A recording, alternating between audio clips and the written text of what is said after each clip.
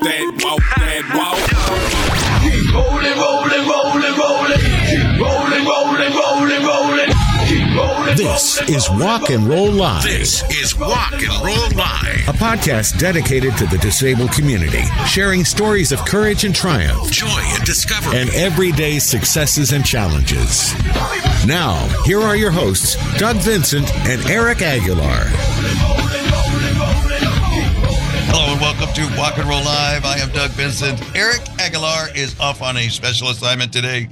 So this week we have a special guest host, Forrest Kelly, host of the 5 Minute Wine Podcast. How are you? Whoa, easy on that plug there. I don't think that $5 I gave you included that. A little bonus. That's a little spiff. That's a little bonus. Yep. So, I thank you for inviting me. Doug and I have been friends for 30-some years, and something like that. I rehearsed this, but I still screwed it up. Broad podcast buddies. Trying to merge those two. Well, there's a new term. Yeah, I bet that might catch on.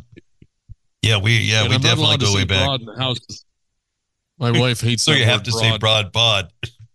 Yeah, broad pod and broadcasting. Got to say it quick. Very nice. So tell us a little bit about the 5 Minute Wine Podcast. There's a couple of wine users out there. What's that? I said there's a couple of wine users out there. Yeah, and I think I've seen you drink and drive Stop. your wheelchair. But the 5 Minute Wine Podcast is just basically 5 minutes. I'll interview a winery all over the world and take that hour interview and splice it down into 5 minute little nuggets about wine. And I'm not a wine drinker per se or a wine connoisseur, but I just love the science that goes behind it and all the minutia of the grape to this little liquid that changes people's lives and things. So there you go. People love their wine. That's for sure. I picked up on that. Bestwinepodcast.com. Wine podcast. And a nice little 5 minute bite. So if you've got a hectic schedule, not like this one where we go on for an hour. Right. But on both angles, on both sides, very valuable. Yeah, I agree. So this is part of the program where we kind of give it a little context to our listeners. When Eric and I are starting out the podcast, we always kind of say what our disability is, kind of let people know where we're coming from when we're talking about these issues. I'm a polio survivor, crutch user for years, and transitioned into a wheelchair user over the last 20 years. And Forrest was saying, well, I'm struggling to find out what my disability is, but you said it right there. You're 62, so you probably have a couple of aches and pains that might qualify. Yeah, exactly. And it'll become apparent the more I start talking. You go, oh, there's his disability. There it is. Yeah. We'll let the audience decide what it is. So I did want to say though, Doug and I worked on a daily basis for 15 years closely. And I'm now that you've made the transition into the wheelchair, I'm kind of bummed that you hadn't transitioned into other things, or that the wheelchair technology wasn't better back when we were together.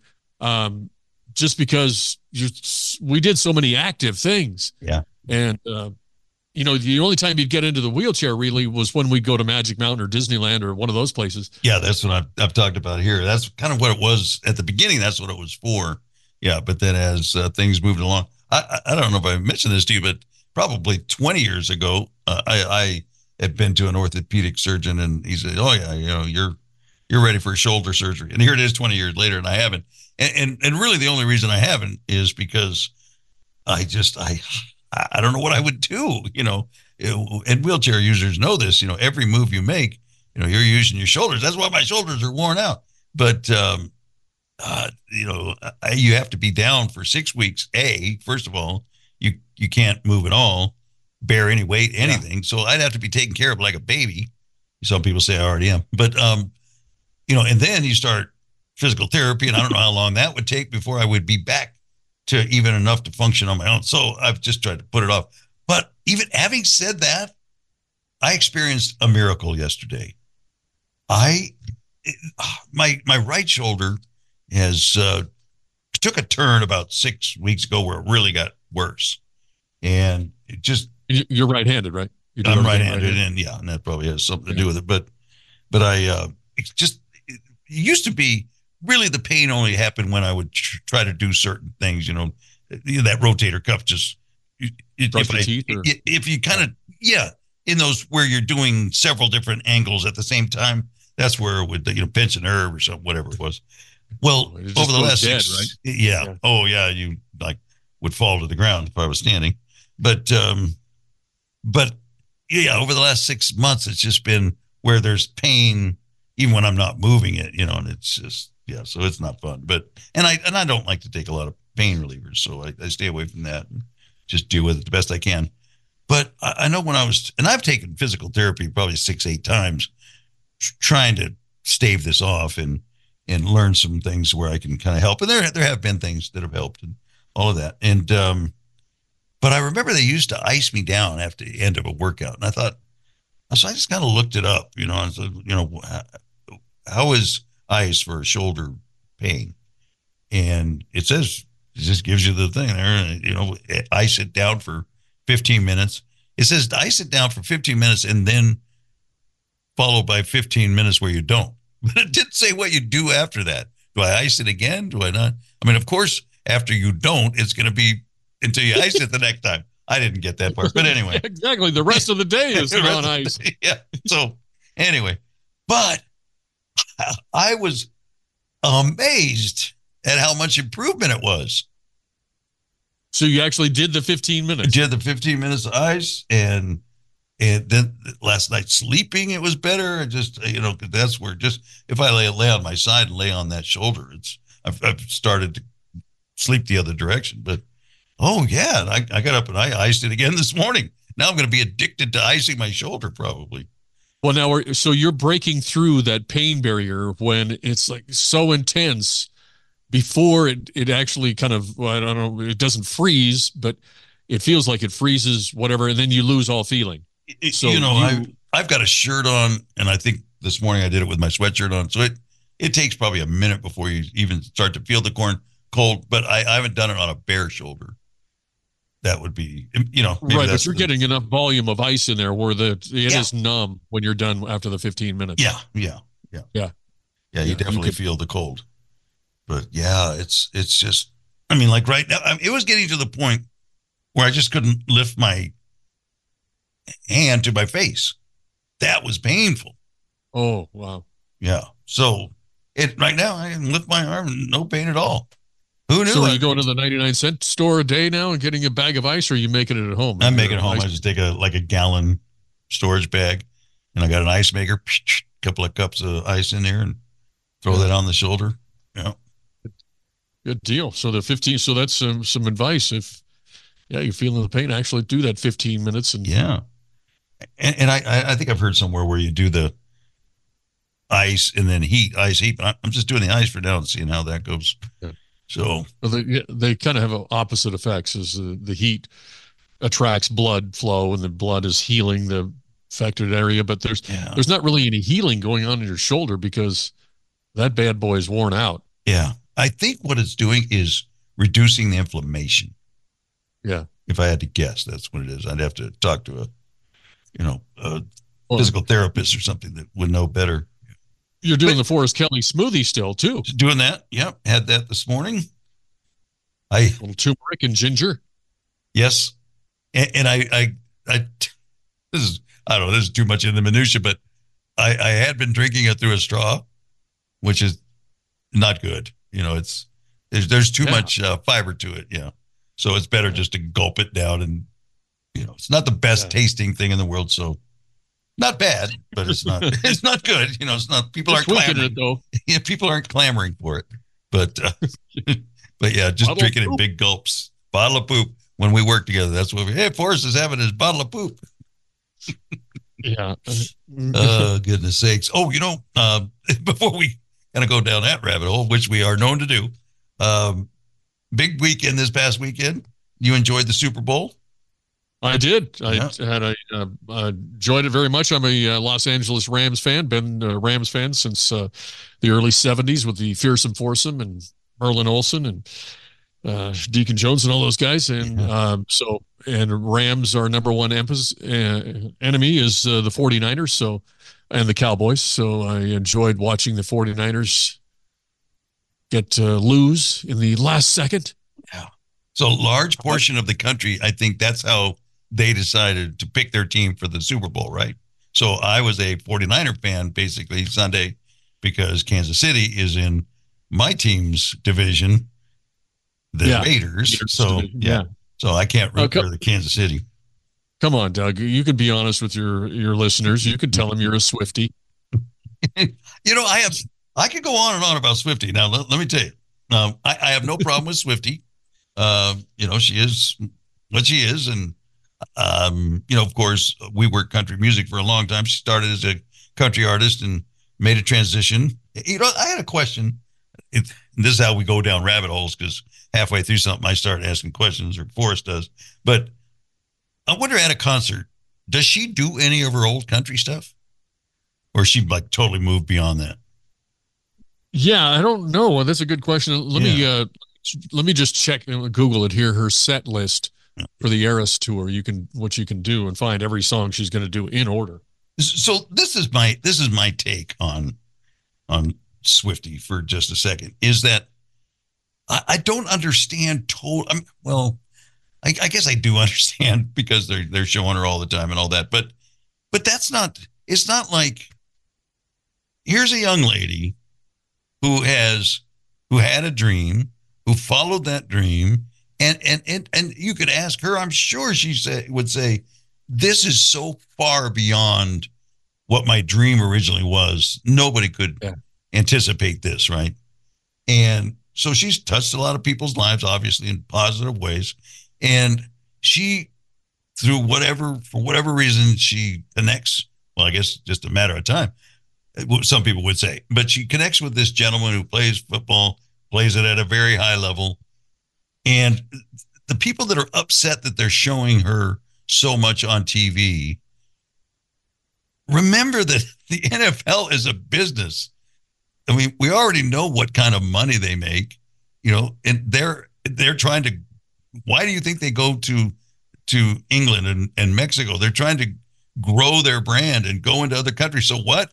They can make more money. They're showing her because they know that that's going to improve ratings. Now, I just read this morning that they had 123 million people or something that watched, which is the biggest television event ever now. Do you think that's because of these two football teams? Right. It's a combination of the two, but yeah. Yes, definitely. Definitely, yes. The Swifties put it over the edge. They put it over that top. Yeah. Yeah. And why they fault her, it's not her decision to put her on TV. Everybody's like, 11 times. Like, wow, you're that much into it that you're counting how many times it was. We had a fun time at our party, where we were every time we showed up, we drink. Yeah, I'd love to hear a different angle, but I just don't know why people are as upset. I mean, I get it. Why are they putting all this attention on her? Yeah, as a football fan, I was initially, and then after it happened a few times, it's like, okay, she's Taylor Swift being honest and sincere, and she's not projecting anything. She's not trying to, not to say anything about some of these superstars, but they come dressed in ridiculous clothes. Mm-hmm. They've got the sunglasses on, and they're all about the attention that they're looking to get from their dress and their presentation when they show up. I'm at the Super Bowl. Look at me. Where Taylor is just dressed like she is. She's got the red lipstick on, which she always has on, and she's dressed in normal clothes and having a good time with the people around her. So after a while, I was like, oh, okay. And it's only a few seconds. I'm not going to let it go. Yeah. Well, and then people listening to this show are going to say, you start out talking about the Super Bowl. Now all you're talking about is the Swifties. I know. 45 songs she does on the Eras tour. I'm looking at the set list and just breezing through it. Yeah, I don't see any don't see any country music. Would have been my guess. So thank goodness we had a good game. Because the playoffs, all the playoff games there was a few that kind of started like, oh, this is going to be a good game, and then in the second half it just fell apart and it was a blowout. But in that Lions game, I think was pretty good in the championship game. But yeah, this good game right down to the wire. And your favorite commercial? You know, I think we talked about this earlier, but you know, probably going back 20 years, I've gone to Super Bowl parties. It's very hard to even really focus on the game, let alone the commercials. There's always something going on in the room, people chatting, side conversations, and there have been times where I tape the game and then watch it, you know, a day or so later to see what was going on in the game. But you know, what I'm thinking about, which wasn't, I wouldn't say was my favorite. It was like maybe even my least favorite. But the more I thought about it, I'm thinking it's the one commercial I know exactly what they were selling. Oh yeah, no confusion. No confusion. It was the Reese's one. That I hated that commercial. It was just irritating. I hate loud, over the top commercials that are just screaming and yelling. And but at the end of it, I know that it was Reese's. So mine was favorite was the Jesus commercials. He Gets Us commercial and washing the feet and that whole thing. That partly because of like what you said, it was just so subdued and it wasn't screaming in the face, but the message that it was getting, I liked it. And then I did a little research on it and I tempered that with, because the people who paid for that ad and the subsequent campaign that they're doing right now with that is the family from Hobby Lobby. Oh, okay. And you know, the thing too, you say the message, I understood the message. Yeah. You know what I mean? With speaking and yelling in your face. Yeah. There's so many commercials nowadays, Super Bowl or not, that I'm, you know, maybe I'm just an old man that doesn't get it anymore. I don't get the contemporary stuff, but sometimes, because I've spent 45 years in this industry of making commercials, writing commercials, producing commercials. So that's one of the things that I love to do when I see a commercial is at the end of it, the essence of it is they're trying to get a message across, sell you something, or further the brand identity of whatever you're selling. And there's some commercials like, I don't even know what their point is. What were they trying to do? Well, and we've both been in those meetings where it's like, oh my gosh, we're doing the same old commercial. So they're trying to stretch it a little bit, but sometimes you go stretch it too far where it's like, okay, you've so far removed from, like you say, the branding message or the call to action. What is it? Yeah. What are you trying to do? Yeah. So, but yeah, there are some good ones and some forgettable ones. And, you know, I'm always amazed too, after the Super Bowl and as the weeks go on, there's this hype about the Super Bowl commercials. And these are, at that point, while you're watching the game, they're the Super Bowl commercials. And then invariably you'll see them after the Super Bowl running for weeks and weeks. And then you see they're just another commercial once you see them outside that context. They're not particularly that special. Does that make sense? When they have to stand on their own without the weight and the energy of the Super Bowl. Exactly. Exactly. Anything else exciting happen in your world this week? Nothing that comes to mind. You know, it's tough to top the Super Bowl party that my dad had. So I was just thankful that he recorded the program after the Super Bowl because it went into overtime. Because, you know, I see that, whoa, our recording is running out here and we're going to overtime. So he recorded it. So it was like, whoo, Pops did that bullet. Yep. Yeah. He's on it. Come on. I had a particularly medical laced week.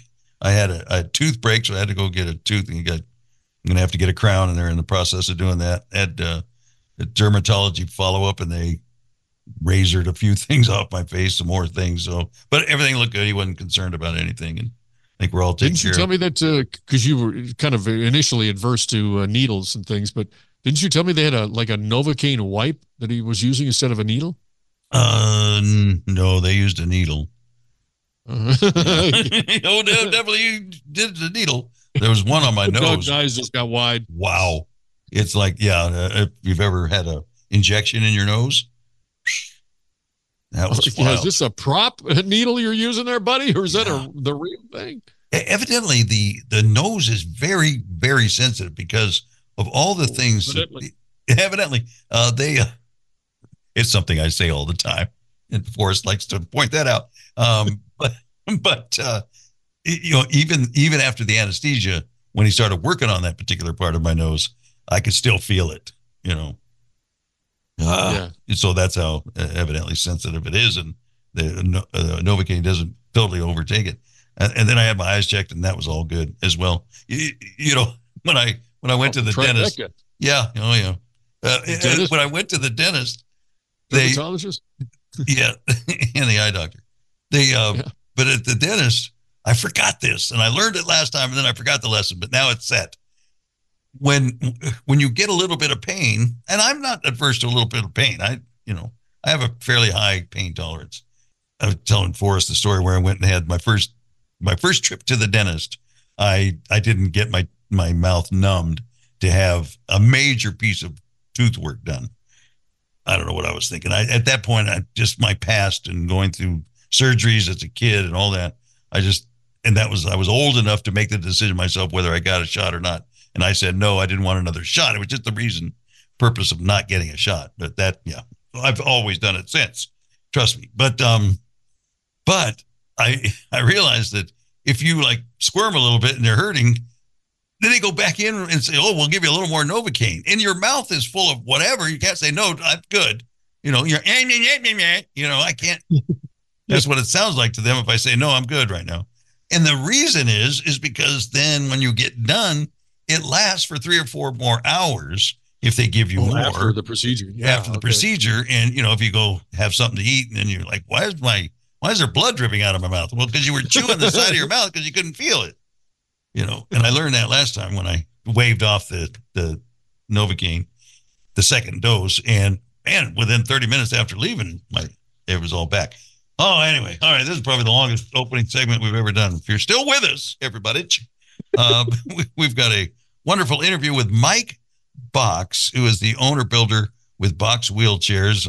If you are a wheelchair user, it wouldn't surprise me if you've coveted these wheelchairs. They are very special, very rugged. We can be hard on our wheelchairs, and these seem to take it better than a whole lot. So this is going to be his first interview he's ever done, too.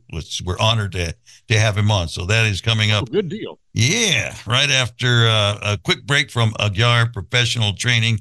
See if you recognize the voice on this commercial. Introducing Aguiar Professional Training, where we believe your greatest asset is your team. Investing in their development, knowledge, and happiness is crucial for the success and growth of your business. To reach new heights, you need to hire smart, talented individuals and empower them to work in their areas of strength and passion. At Aguiar Professional Training, we're dedicated to helping your employees become happier, more productive, and fulfilled, because when your team thrives, your business thrives. We can help your workplace work better. We offer customized workshops and one-on-one coaching to help teams and leaders build trust and have better communication. We also offer strategic planning sessions, among other services. Elevate your team with Aguiar Professional Training.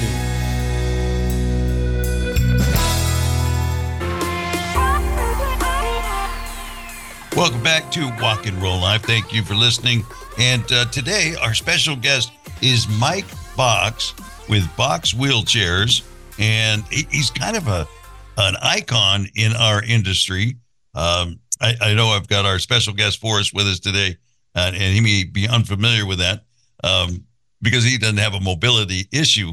But Mike is he's just one of those guys that everybody covets his chairs, and we're going to find out why today. Is that right, Mike? Yeah, we'll find out something. Well, what we like to do on this show is get a little background on our guest, I guess to kind of add context to where you are now. And where are you from? I'm originally born and raised in Southern California, the Orange County area. I spent many of my years from about the 3rd grade on up until about 7 years ago. Now I'm in Texas, South Texas. And I think that plays into your story and your wheelchair manufacturing story in a big way, right? Correct. Yeah. So we'll meander through your story and we'll get to that point. Definitely.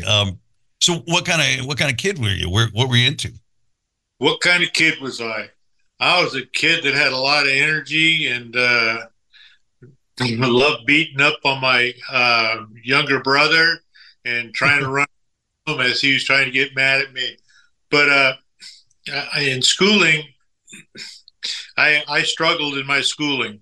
So we actually found out that I started going into the special ed classes and stuff and learning a little bit more.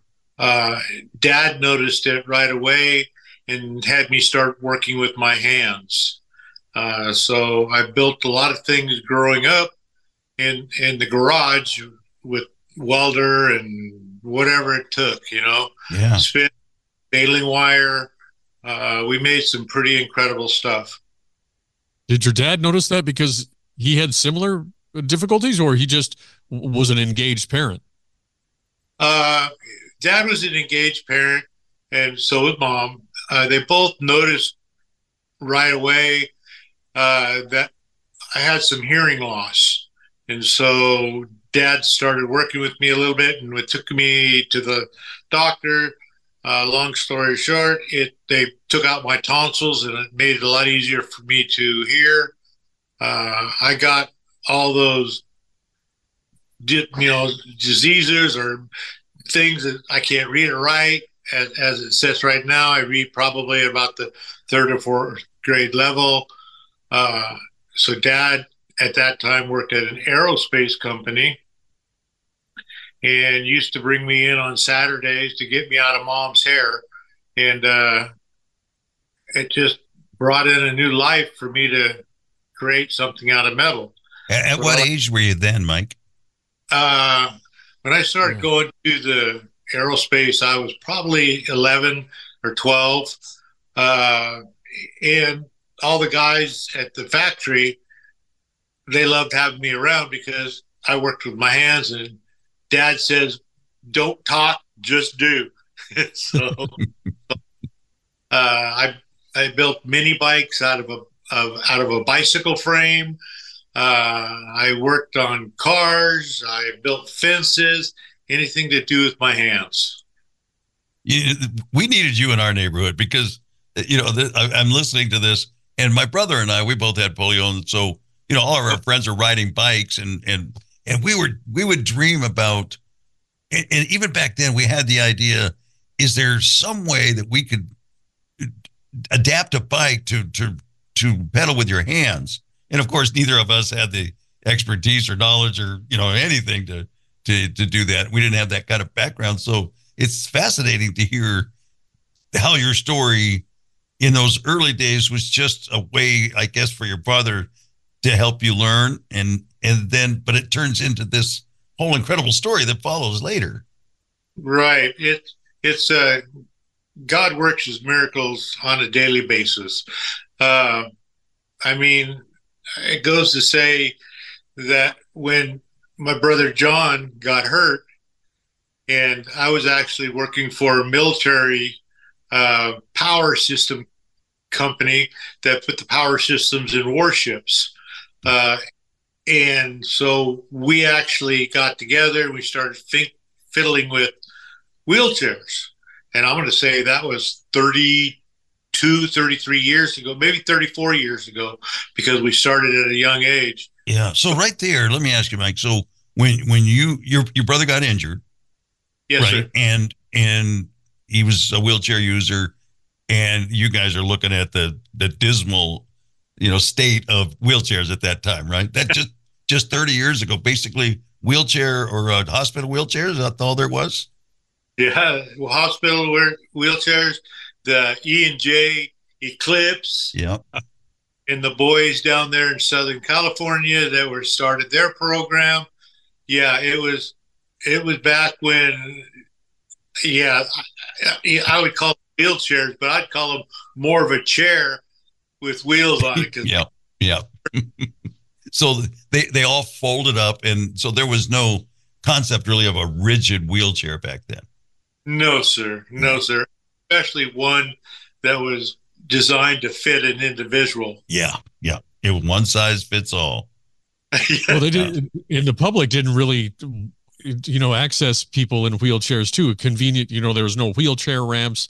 There was no wheelchair access to anything. So, they really wasn't a need to design it because you just keep that wheelchair at home. Amen. Yeah. It was a lot different back then than it is now.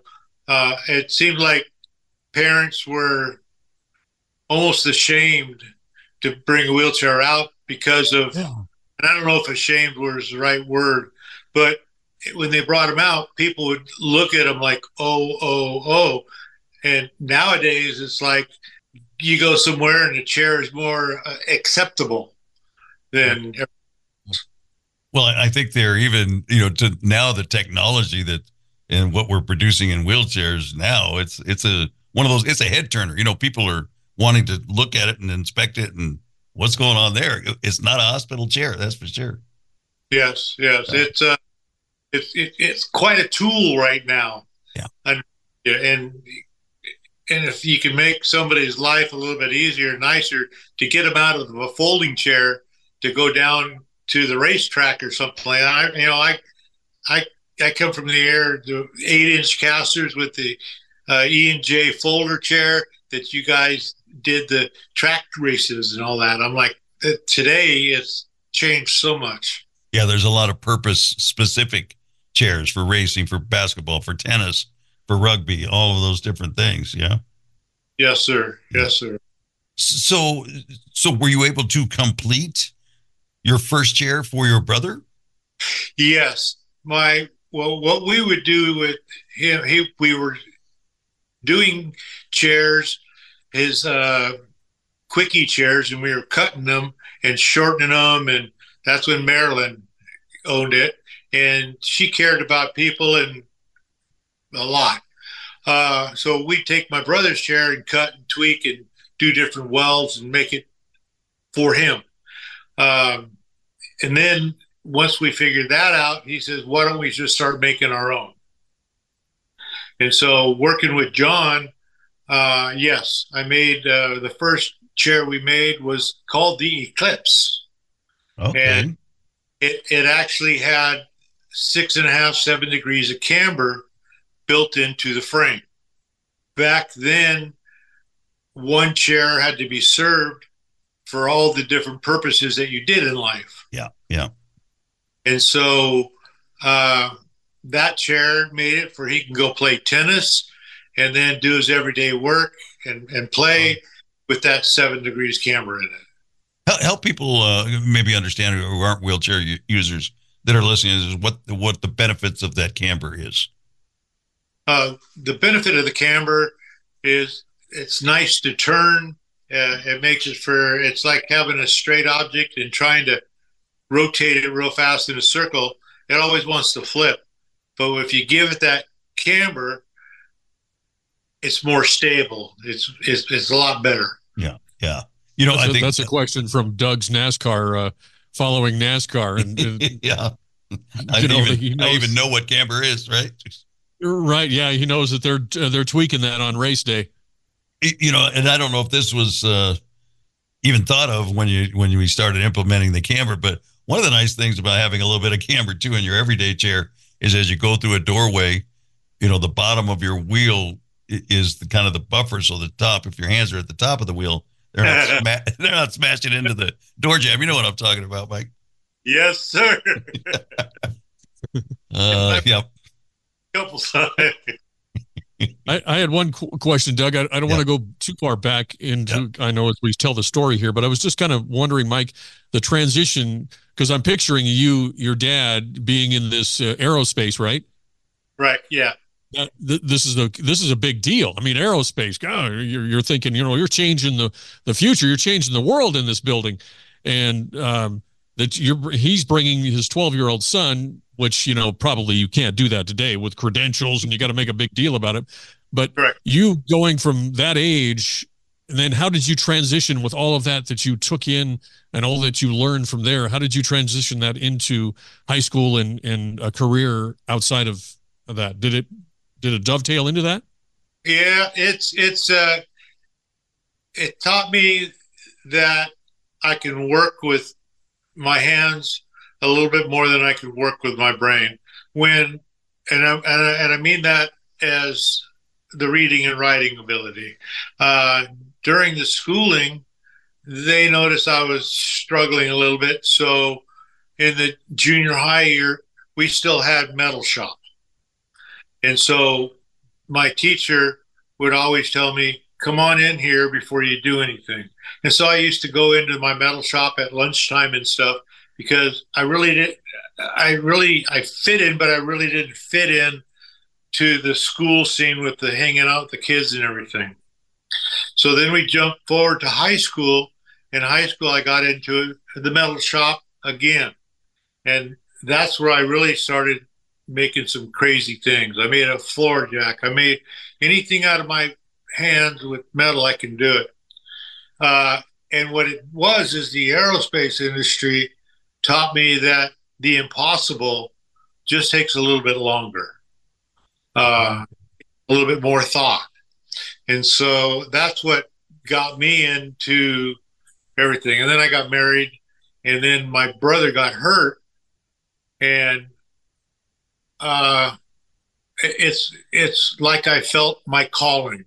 It's, he needed help, and he couldn't do a lot of stuff. He did a lot of stuff. I put motor, we all worked with our hands, and John did exactly the same stuff. The chair wasn't a negative. It was more of a positive for him. And his friends would also agree with that. Yeah.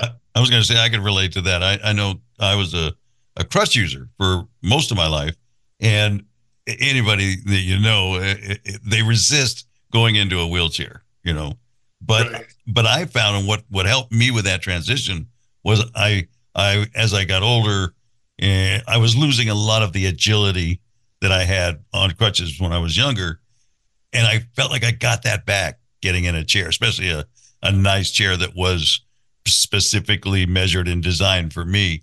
You get in that chair and you love being in the chair because you're agile again. Right. It's your, I like saying it's your legs, it's your tennis shoes. It's any, when I really figured out what the chair meant, I was able to get into the aerospace materials for using in the chair. I use different thicknesses of materials and in order to come up with the lightest weight chair. People, able bodies, they think, oh, a chair is a chair. Yeah. And it's like, not. When you pick up a chair that's 100 pounds and put it in your car versus 30 pounds and put it in your car 3 times in a day, you're a weightlifter. Yep. Oh man, you're talking about my life. You've been reading my mail. No, but everybody goes through that. Absolutely. Yeah. Right. Do you remember excuse me, Doug, do you remember John or Mike, when you made that first chair for John, the look and that came over his face when he felt that customization? Yes. But the first chair was one of those, like, okay, it's what we were doing with his chairs from other manufacturers. Yeah. What really set us apart is we were all talking about a suspension chair.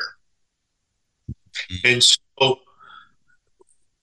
in 96, we actually promoted my first suspension chair out on the market in Atlanta. And that was the Boeing. And once John got into it, and if I had to work on it, he went into a rigid chair or something. He didn't like it. Give me my Boeing back. Give me my suspension. And I didn't know anything at that time about it. I just wanted to make something with suspension. My dad wanted, John wanted. So it took me a whole whopping, I think, 2 days to come out and figure that out. And that's by the grace of God that had my hands working. And since then, there's only one chair I really don't build, and that's the track chair. I think the people that are making those are doing a great job, and there's no reason to go and do that. When did you, at first you were concentrating on making something for your brother. Correct. When was that transition into doing it for a larger market? We decided back in '92 to make chairs for the public. At that time, we transitioned from, we were a company as West Coast Precision. We did a lot of aerospace, wing stuff, just anything to do with airplanes. At that time, John went to go get a chair made by Sunrise Medical, and that fell through with the individual. And so he came back and said, look, let's start doing chairs. And so back in '92, when we started doing it, and I would go to all the tennis tournaments with them, and I would be the guru. I'd be the one. You'll understand when you put 20 washers to make camber in your chair instead of having the camber built into the chair. So my beginning was back in '92 with chairs, working on them, making them better, making them easier for the individual to push and handle. So back then they were taking an everyday chair and making adaptations on their own. Yes, sir. To make it a purpose-built chair. Okay. So and that kind of leads me into my other question is, so at the time you guys made this transition, you had built a chair specifically for your brother. You measured everything, and it was like a glove for him. Yes. In the industry, they weren't doing that at all. Yeah, well, a little bit. There was one company, and I can't remember the name, that was in Southern California that they were doing it as well. Yeah. We weren't the first, but for some reason, at that time, Colors was starting to lead the industry in individual needs. I will tell you, that was my first introduction, really, to a chair beyond it being a medical device. You know what I mean? And I remember, of all things, I was doing a live broadcast at a off-road show down in Orange County, and I walk into one of the buildings, and here's this whole display of Colors, and they've got all their brochures, and not only do they have cool chairs, and a wheelchair had never been cool before, right? And not only on that, on top of that, their brochures had models that were much more appealing. They weren't somebody in a hospital setting. These were real life situations. These were men and women that were, dressed in contemporary clothing, for an active person. They were in their chair. They were sitting next to their chair. They were in model-like poses. It's like, this is all revolutionary in this arena, right? In this community. Yes. It's we took the chair out of the picture. Now, did you have a time with Colors? John was the president of Colors, so we went for a while. We actually, I was there almost 20 years designing and building chairs. Wow. I went off on my own. John sold the company, and they weren't going, I think, in the direction that I was being led. And so when he sold it was, I'm going to imagine this here for a second, but they were probably sold to a larger corporation. Yes, sir. Yeah. And so with corporations, I think we all know, if you ever had a deal with a corporation, and they're not as concerned with an end product as they are with the ledger sheet, we'll say. Yeah. That's when the beautiful brochures, we gained more paperwork on the order forms. It's maybe where Colors needed to go at that time, but I was being called to do something else on that. I do, like I mentioned, all the chairs that you can possibly think of. I do rugby. I was in 2 Paralympics with wheelchair rugby. Tennis, I can't tell you how many championship games and stuff like that I was with, and all the people I met. So I'm pretty satisfied in where we're at, because I get to build some pretty incredible stuff for incredible people. So that probably coincided then with the move from California to Texas. Yes, the move from California was, California wasn't the state for me. I mentioned to everybody when my daughter turns 18 or whatever, I was going to move. And so I was led by God to here because it had everything I needed to manufacture chairs. Gotcha. We have a big building. The house is great. The property, I'm going to find out what he gave me for all this property. We're going to do something with it, but I'm not sure what yet. Well, keep us posted on that. Yeah, well, there's a couple dreams that I'm looking at right now, but yeah. So, and I mean, I enjoy doing what I do. Yeah. Well, that comes through definitely. So, then at some point, I know a young man named Aaron came into your life, Wheels. And so how did that change things? He actually came in when I was still at Colors. Mm-hmm. I'd help him out a lot with that Boeing chair suspension. And I was doing it on my own time. At that time, I was asked not to take from work time because it took so much time for a chair to do a backflip 40 to 60 feet in the air and then land without breaking. Yeah. Well, and that maybe we should kind of, for the audience that may not be aware, Aaron was a young man Fotheringham. Am I saying that right? Yes, sir. He grew up in Las Vegas, and he had spina bifida, and he was going to the skateboard parks and doing what guys were doing in their skateboard. He was doing it in his wheelchair, riding rails and doing all of that stuff, and he just kept pushing the envelope, and got some notoriety. Started working on a backflip. I remember watching the video of him working on that and over and over again, and just face planting and everything else, and then finally he sticks the landing, and all of his buddies go rushing in and just mob him. And I got tears, and it's incredible. And then to see now where it's gone and what he's been able to achieve is unbelievable. And for him to do the incredible things he does, he's part of Nitro Circus. It obviously needs some kind of a special chair, and you were there to help him out. So that's awesome. Yep.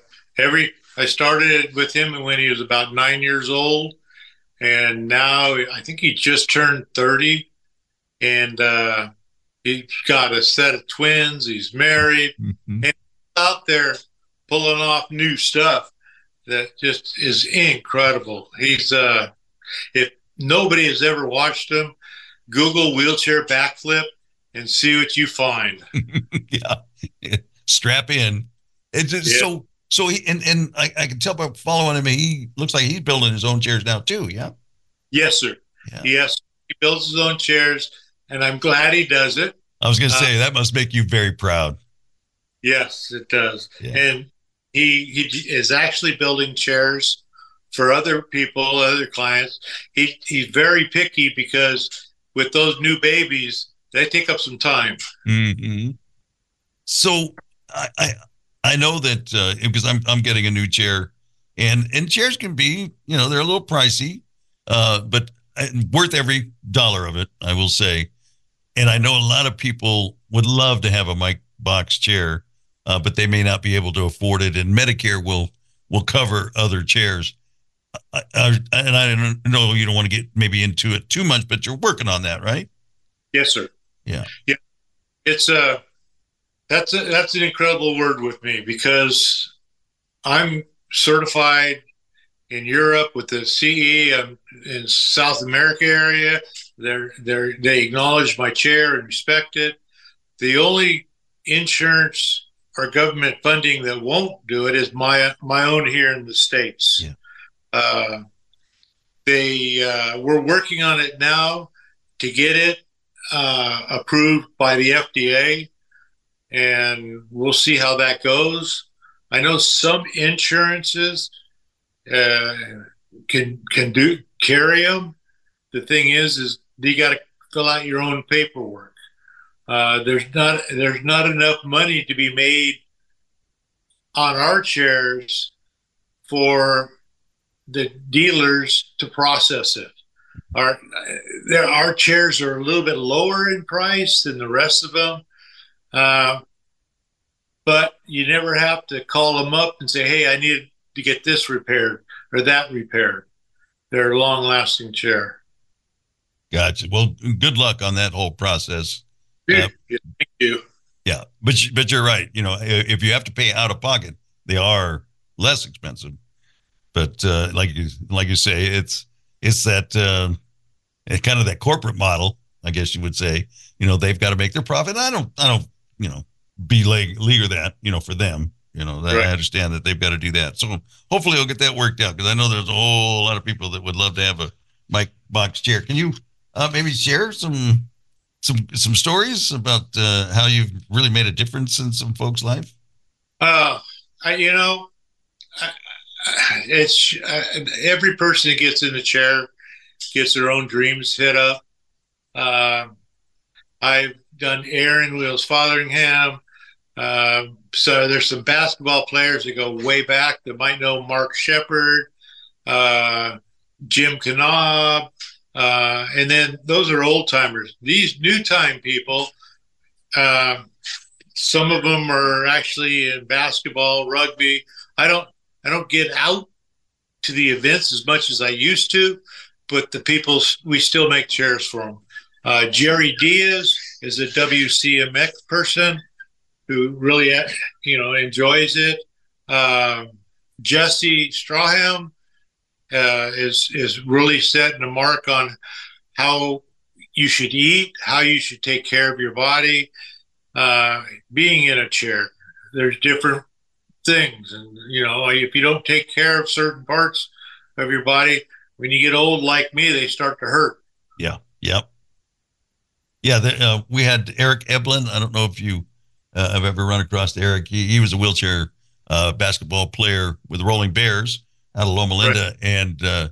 And when he got hurt, he was in construction, concrete work, and when he got rehabilitated, went back out and he tried to find work in that field because I think he got a lot of resistance because he was in the chair, because there was still a lot he could have done and contributed to that industry, but he just couldn't find work. So he reinvented himself, and that's what he does now. He's a nutritionist and specializes a lot in guys and gals that are in wheelchairs, because there are a lot of dietary needs for people with quadriplegia and that kind of thing.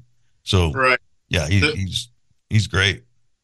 The guy lately that I'm extremely proud of, and his name is Bo Jones. Mm-hmm. He got blown up in Afghanistan, and it took both of their legs, split them up the middle, and lost 6 inches of his left elbow. I met him and said, "Hey," and he was actually he liked to use all that extracurricular action because nobody would hire him, nobody would come to work. And so when I met him, I saw what he did. I said, "You're coming to weld with me. You're coming to bend with me." So he made his own one-arm drive wheelchair. And for you guys that don't know that means one arm doesn't work and the other arm pushes 2 wheels at one time. Yeah. And so I put him to work, and he still welds and builds for me now. Wow. I just love the story. That's what I'm, doing this podcast, I'm just amazed every time we hear a new story about, how people and how inventive they are in overcoming, whatever situation, because they're all different. You know how it is. That's why it's so important to have a chair built for yourself, because every situation is different. Correct. It's been fun. I've been doing this 33 years now, 32 years, and each day is a new day. Yeah, that makes it wonderful. You never have to work a day in your life, right? Amen. I've been tired for a long time. So anybody that's going into really any kind of work maybe could learn some lessons from you on entrepreneurship. What advice would you give? What advice would I give? The advice I give is the impossible just takes a little bit longer, and whatever you do, follow your heart. Your heart will take you everywhere you need to go, and have God on your side. You got it made. Well, it served you very well, my friend. Thank you. This may be an odd question this far into an interview, but because I follow you on social media and I see the pictures, and I was kind of surprised when I did a little research to get ready for the interview that your brother was injured, and that was kind of the impetus for all this, to get this started with the wheelchair making, and then learned, part of your background with aerospace and all that. And then, of course, learned a lot more today. But I thought you were a wheelchair user, are you? No, sir, I am not. So the pictures I see, you're just kind of test driving the chairs. Yeah. Gotcha. And it's funny because the guys in chairs like me to get on the court, because they come and just knock the heck out of me. Good job. That's not right. Yeah, I gotta. There's a friend of mine that I met a couple of years ago. He drives for NASCAR, and he built the chair, and he got in, and I wanted to knock him out, but I couldn't. Good. That was Corey LaJoy at number 7. Oh yeah, good guy. I think he's gonna have a good year this year, by the way. He's moving up quite a bit. Yeah, the last couple of years, he's up towards the front a whole lot more. Right. Yeah, I respect for that. We went to North Carolina and saw his shop that his dad built, and saw his cars. And I want that shop. That shop is. It started you to dreaming, huh? Yeah, it did. Anything else for us that you're curious about? No. Yeah. Doug and I were talking the other day, and he was asking me, he says, Super Bowl party, you going to a Super Bowl party? And I said, well, I go with my dad, and I'm 62, he's 82, and it's just the two of us. Mom and anybody else in the house is kind of on the periphery, and my dad and I get in the man chairs and, made a day of it. And then Doug was saying that he's going to go to his event. And I said, well, are you driving or somebody else driving? And he said, well, somebody else was going to drive, but his transitioning from the chair into the car really wasn't an easy thing. So he said he was going to drive his van. And so, he tells me that story. And then throughout the next couple of days, and I think it was this morning, actually, I'm watching the new trailer for the new Twister remake movie. Are you familiar with that movie, Mike? No, I'm not. It was a Helen, forget her name, but Helen it was a Hunt. movie about these people. They're weather chasers or storm chasers, and they follow twisters around, and they get these readings, and then they get the video and all these different things. Well, in the trailer for the new movie, they're showing this regular, it's kind of a truck. It's obviously a commercial truck. I mean, a regular, like a Ford F-150 truck. Right. But when it gets ready for the twister to come, these stanchions come out, and then these augers go down into the ground to, I'm assuming, not seeing the movie, to stabilize it, to withstand the twister passing over them. So Right. that got me thinking of a wheelchair for Doug to transition from one place to another if it had some kind of, apparatus where it could stabilize. And then hearing you say the impossible just takes a little bit longer. Correct. Is that a possibility of a wheelchair? I'm working with some guys right now that, yes, it's all possible. It's stabilizing him. And if he's in a power chair, that makes it easier. If he's in a manual chair, that's a little bit more work, only to keep it light for him to be able to push it and have his custom products on his chair. Yeah, that's where my mind went right away. Anything like that would add a lot of weight, and we're trying to get that weight down for somebody who's a manual user for moving the chair from place to place. So, yeah. Where there's a big need, Mike, and I don't know how much you've been involved in this or thought about this, but in travel, in airplane travel, it would be nice to have a seat, say, in an airliner that could be removed, and then you would have a spot where you could just stay in your chair, roll into that spot, and be locked down in that spot, and then have a seatbelt to hold you in the chair, and you could stay in your day-to-day chair. Right. I would love that, mostly because that means nobody gets to touch your chair in the air industry. Yeah. I mean, yes, I haven't thought where I took that thought, because let's go back to the beginning. That's one of my dad's shop. They built the seats for the airplanes, and they so I can see where either a seat can be made that has the right bucket in it, has the right everything, or you just take your cushion and put it in it, or like you said, make it easier to lock down onto a system. I'm actually making a climbing chair for Australia. They'll be here in February 24th, I think, where they're going to have a wheelchair that is going to be going up the side of the mountain.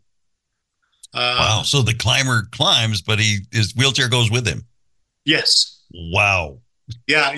You said the same. Well, what do you... But they have a guy up on top helping them with the ropes and a guy down at the bottom.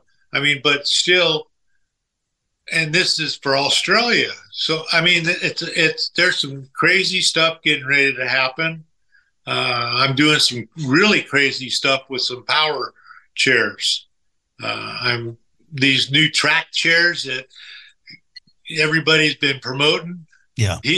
This gentleman's got one that's supposed to 18 miles an hour, and he wants to put suspension on it. You going to work with him? Yep, I have his right now. And is this a track chair that you would transfer into, or now I've seen the tracks where you stay in your everyday chair and you just roll up into this platform and lock your chair in, right? And you go with the tracks in your own chair, which that looks pretty cool. Yes, this one you got to transfer into it. The one that you get to drive from your chair, I think that was pretty badass. Mm-hmm. But with that one, though, it's a gasoline motor. Oh, it is. Oh, okay.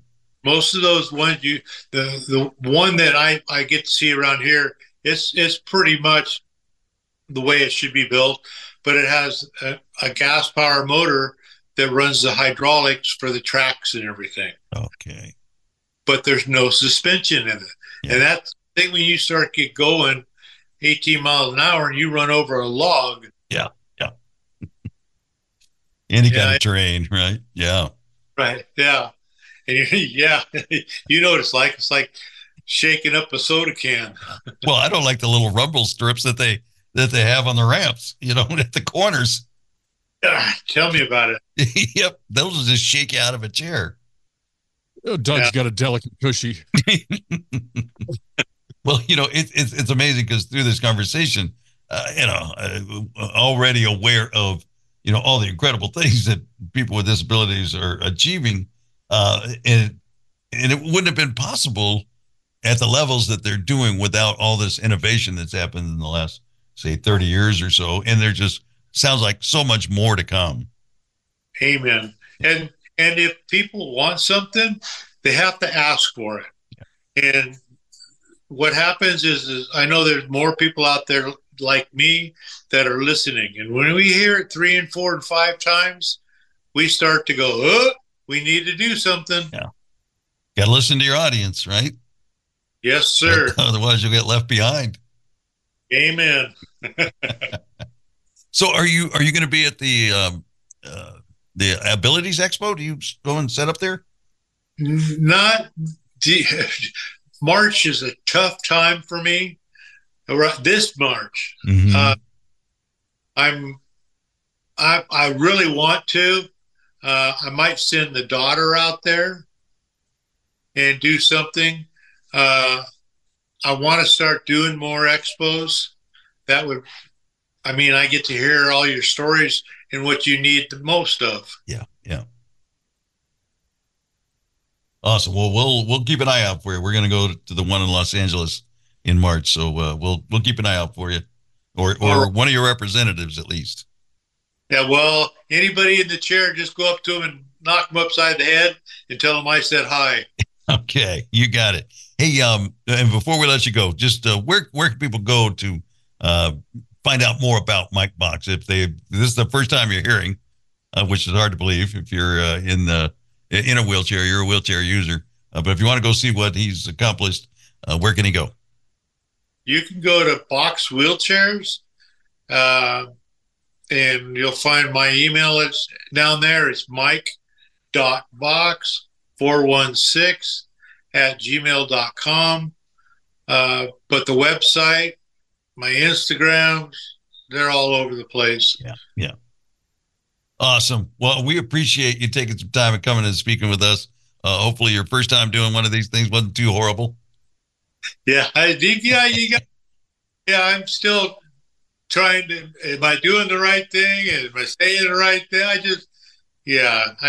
I appreciate this very much, Doug, and it's a pleasure. You did great. And, say hey to your brother, John.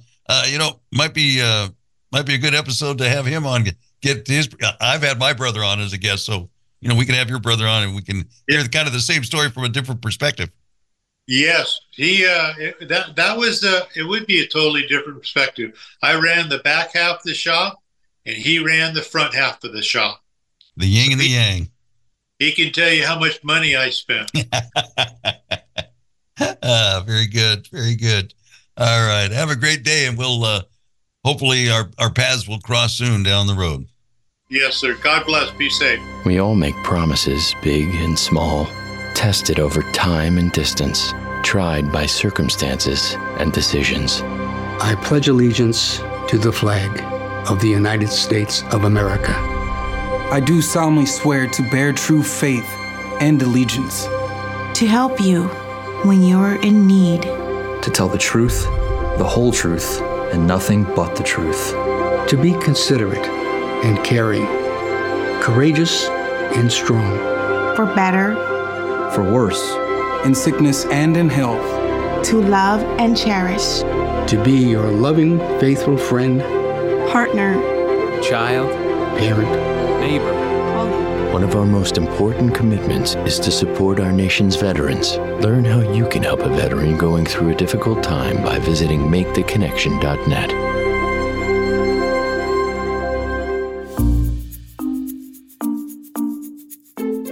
Okay, we are back for the closing segment of Walk and Roll Live. Forrest Kelly, my special guest today. First of all, thank you. Thank you for coming on. I kind of was looking for an excuse at some point for us to get back together to do it. So when Eric couldn't come this week, I thought, I'm going to have Forrest on. Well, part of me said, well, he doesn't have a disability that's, really apparent. I'm like, who cares? I'm having Forrest on. Well, thank you, and it has been a hoot. I'm laughing now because once again, off camera or off mic, Doug says some good jewels, and Just as an example, I have a podcast called the Best 5 Minute Wine Podcast, where I take an interview and edit like you wouldn't believe. I edit. And Doug, he's not so big on the editing. He said, I'm going to have to edit that out. Well, what I call editing, which basically means let it roll. Let it roll. I pretend like it's live. I do a pretty good job of that. Yeah. Oh, goodness. So what do you have coming up in your life? Well, I got a couple of interviews. I'm going to interview a winery from Australia and then a travel expert. And then I proposed to my wife on this day 8 years ago. So February 13th. So we're headed out. Going to go to Laughlin. Going to rip it up in Laughlin. Very nice. So in our conversations, you go there with some regularity. Well, yeah, we're high rollers. We get the free hotel rooms, which normally without the coupon, they're $20 a night. But we're so big high rollers, they were going to waive that. Hey, listen, you don't even have to call yourself a high roller. Nothing says high roller like the coupon. Yeah, exactly. I'm sure all the high rollers are using the coupon. and take that same coupon and take it to the buffet, and you'll get $2 off and unlimited croutons. Is that a thing? No. It should be unlimited croutons. We're holding on to that coupon like it's a valuable piece of paper, and it's, where's the coupon before we leave? Don't ask about the luggage or snacks or anything like that. Just make sure you got the coupon. That is great when you take a coupon in there to get something and then they never take the coupon from you. Yeah, I'm waving around like a magic wand. You feel like you're cheating them. Oh, I could use this again. Yeah, exactly. I'll scratch off the expiration date on it. Yes. Goodness. So where can we listen to the 5 minute? The best 5 minute wine podcast. So on the web address, you just take out the number 5. So it's just thebestwinepodcast.com. Beautiful. I'll put a link to that as well. Thank you. And then I want to highlight next week. Next week we have Lou Schomer, which that name means nothing to you, but his event definitely does. That's Abilities Expo. He's one of the primary partners in getting that going and all of that. We're going to hear that story and find out what's coming at this year's Abilities Expo. The first one opens in Los Angeles, the 15th through the 17th of March. Eric and I will be going, and hopefully we'll see you there. And hopefully we'll see Mike Box there. He kind of alluded that he might have a booth there, so we'll keep an eye out for him. And that's coming up next week right here on Walk and Roll Live, which you can find on all the different podcast places: Spotify, iHeartRadio, iTunes, Podbean, Amazon Music. Goes on and on and on. Wherever you get yours. Thank you for listening. We appreciate that, and we will see you next week. Thank you, Forrest. Walk and Roll Live is heard around the world at walkandrolllive.com, Podbean, and Spotify. Like us at facebook.com/walkandrolllive. You can email us at warlive@walkandrolllive.com with comments, observations, or whatever's on your mind. Have a topic you'd like to hear or a guest you think would be great for the show? Let us know. Look for new episodes every Tuesday afternoon.